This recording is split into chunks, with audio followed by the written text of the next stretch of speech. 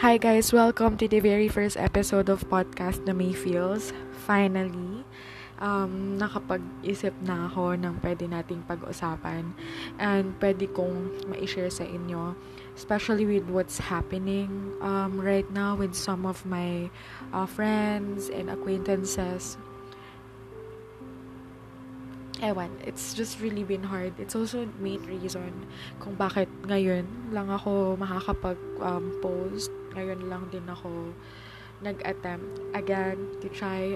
There were several attempts to publish something, but I was just not confident enough that it will be worth listening because I was lost myself. And if you have been following me on all of my social media, sobrang naging busy with work and also with my master's degree.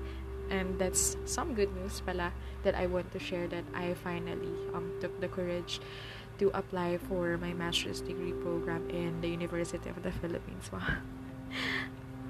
Grabe, hindi pa rin ako makapaniwala. It's just been a lifelong dream for me na makapasok sa UP. Now, I'm here. I am doing classes, readings, lahat. It's just been a roller coaster of emotions. Masasabi ko lang. Kasi, syempre, yun nga, habang nakakamit natin yung dreams natin, it doesn't stop there.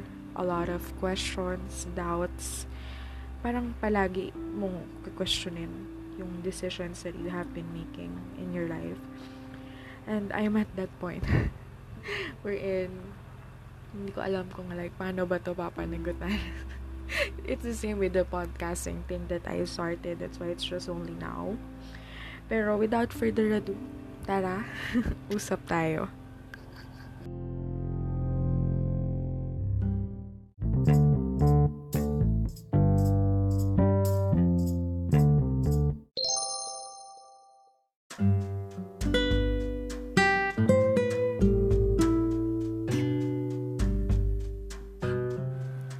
Ayan, so salamat sa pakikinig. You're now listening to podcast na May Feels, episode number 1. Gabi, sobrang tagal nga bago ko to naisipan na ipagpatuloy ulit because, I doubted myself. And hindi ko rin talaga siya ganun ka-master. So, as you can hear dun sa interlude pa lang, medyo hindi swabe. Pero hopefully, moving forward, kapag meron na tayong mga susunod na episode, it will be better. And I assure you that I will work on that as well. Now, ano bang gusto kong pag-usapan? Wala naman masyado, but I just wanna dedicate this very first episode to my friends out there. Lalo na sa mga artist friends ko. I know for a fact that most of you will be the first ones to listen to this podcast. And I want you to know that I value you, I appreciate you, and I love you a lot. This episode is for you. Alam niyo bakit? Kasi I've always been just this type of person na sobrang impulsive. Parang I make decisions out of nowhere, carelessly even, that I had to deal with repercussions of most of them along the road. Perfect example is the making of podcast na May Feels. Never really wanted to commit to podcasting in the first place. I just wanted to attempt to try to give platform for my raw thoughts, because as a writer, as you all know, diba, nagsusulat ako. As a writer, parang I just lost the way with words. Somehow words can no longer encapsulate what I am feeling or what I actually want to say. And I just wanted to look for a new space wherein I can be myself, wherein I can attempt to have these thoughts out there, and now it's here and you're hearing it firsthand. That's why medyo awkward, because I did not at all write a script for this. So, raw lang talaga to. Pasensya na. Siguro sa mga susunod na episode, mas mabuti na. Pero yun nga, going back, what I really wanted to talk about is how hard this pandemic is hitting all of us at this point. And it pains me because I am already lost myself. Pero when you see people you care about and people who you're rooting for actually live out the fun out of what they're doing, especially their passion, and actually make capital out of it because this society is forcing them to you know make money, diba, to provide food on their family's tables, to continue studying and all that, na parang they aren't just doing it to fulfill themselves. Kasi alam ko pag artist ka, kahit ako sa sarili ko, that you really tend to do your art to make you whole, or in an attempt to actually show yourself out there, and ito ako broken, but alam mo yun, I mean, you would get it, you would get me, pero somehow capitalizing everything takes the fun out of it, and what used to relieve your stress is actually already causing you stress. Kasi gano'n naman lagi nangyayari if we capitalize something, especially if it's our art.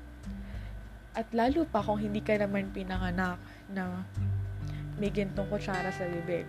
I mean, if you're not privileged enough to actually have a fan base, tama ba? Or to actually have mga bibili, di ba? Mga tatangkilik sa gawa mo, or even an audience that would be able to appreciate you aside from your expected circle of friends na syempre first line of your support.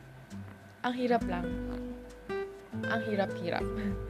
Especially for those as well, those of us who needed to actually live out the passion altogether and move to a different line of job or be a corporate slave like me. At hindi na mahanapan ng oras yung mga bagay na ginagawa mo naman na dating nakapagpapasaya sa'yo. There's a term for this, right? Anhedonia. Pero it's different and it's deeper than that na eh. It's like, hindi ko talaga ma-put into words yung gusto kong sabihin, pero I hear you, at alam ko na in this society, sobrang hirap mag-exist when you are being judged, when you are being hindered. Sobrang hirap na tanggapin din yung situation that it's gonna be like this perhaps for the rest of your lives until we actually crush the system that continues to oppress us and belittle us and all of our efforts. Kasi ngayon, not we are left to fend for ourselves, lalo pa natin nakikita kung ano yung mga pagkukulang. And it's actually, and I wanna emphasize that it's not your pagkukulang. Even though you may feel like it, even though you may feel like it's you who's short of something, perhaps this is the reason why my art is not, it's not out there, it's not famous, it's not Instagram worthy, it's not, hashtag worthy and all that. Kasi eto lang ako. No, that's what society wants you to think, that you're so little. But you're not. Diba? It's the world around you. At sobrang dali kasi na parang isipin na tayo yung may kasalanan because we're the easiest ones to blame. That's why we are always so hard on ourselves without actually realizing that it's a system that's forcing us, that's making us think this way. Kasi ikaw nga, di ba, as a person, you despite all of the struggles, you continue to fight. You continue to wake up every day and then look for ways to actually express your art. And that expression bears your soul every single time. Kahit na parang isip mo, ginagawa ko lang naman to para kumita ako. Ginagawa ko lang naman to para sumaya ako. Then, what's wrong with that? Diba? In this pandemic, pansin ko, even with myself, which I'm still also learning not to blame myself for, we always go towards what provide us comfort. Kumbaga kung tayong lahat nasa isang isla, umuulan ng malakas, we'd all rush to a cave that would provide us even the slightest comfort, and that's where we're at right now. So, hindi mo masisisi yung mga tao why they do things impulsively, why they do what they do, because we just do it to get by. That's how stressful this is. And just imagine that it will triple if you're just the type of person who really sees what's wrong and who actually wants to change it. Pero ikaw mismo yung kinikripple ng sistema on your attempt to change things. That's why I have really high respect for artists. They are the reason that we are thriving right now. Sila yung isa sa mga pinaka-nangangailangan. Especially in terms of monetary funds, support, and all that. But they continue to actually give out inspiration from wherever miraculous they must have been getting it. Wala, kasi tayo lang din naman yun makakayang humugot ng kung ano man, even from our very own suffering. This is the very reason as well na parang gusto kong sabihin to, gusto kong ilabas to, because perhaps someone will listen to this podcast and will hear from me na, hey, I don't judge what you're doing because sino ba ako para i-judge kung ano yung ginagawa mo? And I'm here to support you. That's what I'm only here for. To watch you, to root for you, to support you, to tell you na it's okay. Kung pinili mong iwan muna yung passion mo, to actually do something to provide for yourself and for your family, then go. Your soul will always be with you. And your passion, whatever that is, it will always be that small candle na maghihintay lang din na i-light mo ulit. Hindi yan mawawala. At kung mawala man yan, magbabago lang yan. And there's nothing wrong with changing your dreams. There's nothing wrong with changing your path with life. Sobrang scam. Sobrang scam yan. Na para bang porket nasimulan mo na, porket dito ka na nakilala, yun na yun. No.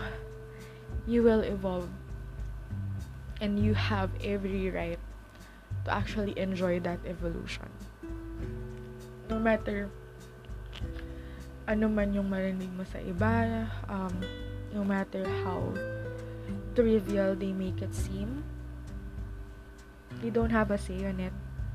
Sabi nga, parang may nakita akong quote that no one can ever make you feel inferior unless you allow them or you consented onto that. Sobrang toxic dito sa Philippines that we all look at the art sector as something inferior. Pero tingnan mo, kaya naman tayo lahat nagpa-function ngayon with all of our deteriorating mental health. It's because an artist out there continued his or her art. yung kahit pa walang pondo, kahit pa walang suporta, kahit pa nagsisimula pa lang, they did not stop.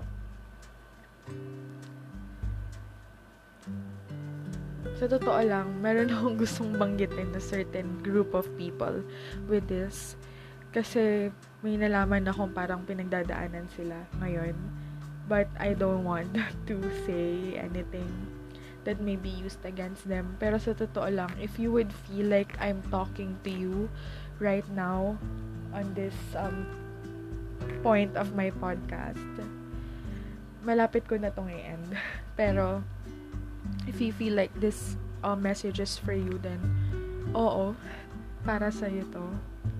At gusto kitang yakapin kasi you don't deserve that kind of treatment.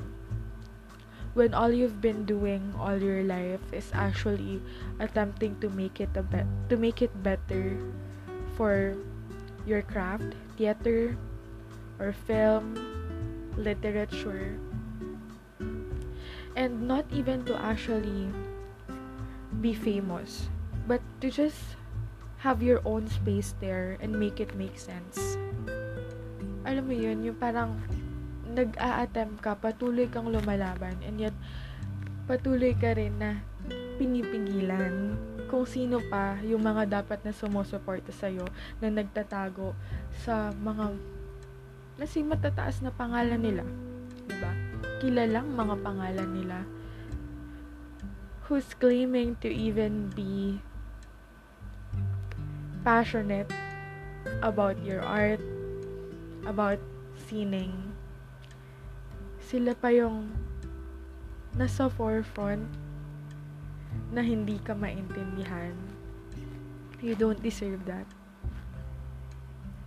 And I'm sure that the universe knows that you do not. And it will make its own way to save you from that situation. Ano pa bang proof yung kailangan nating makita? The pandemic in general and how we're all thriving is enough proof that artists can, na makakaalpas tayo sa sitwasyon. Makakaalpas ka sa sitwasyon. And may mahahanap kayo na makakaintindi at tutulong sa inyo, because your talents, hindi yan para itago, hindi yan para kainggitan at hindi ihon. Pinag-uugat yan mula sa mga puso nyo, palalim at palabas sa mga katawan nyo, sa sarili nyo, to inspire other people, to touch other people's lives, just like with mine, to change my perspective in life. Yun ang lakas natin. Yun ang lakas natin.